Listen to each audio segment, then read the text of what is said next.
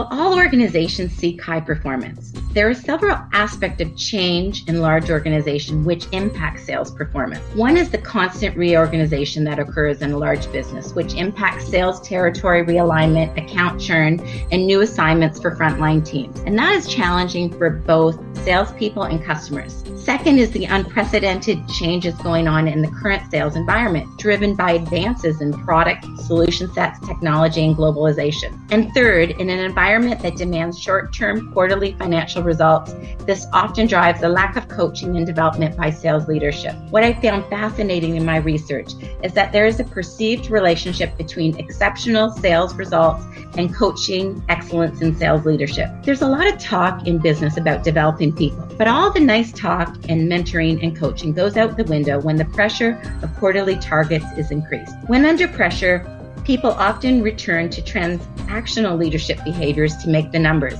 My research indicates that micromanagement and using only short-term leadership behaviors will not enhance long-term sales performance in the current sales environment. Our industry needs to consider new approaches. I'm currently working with clients to provide a framework of new sales leadership behaviors for practitioners, which may be utilized to enhance salesperson performance. And this is an exciting way to help businesses manage some of these challenges.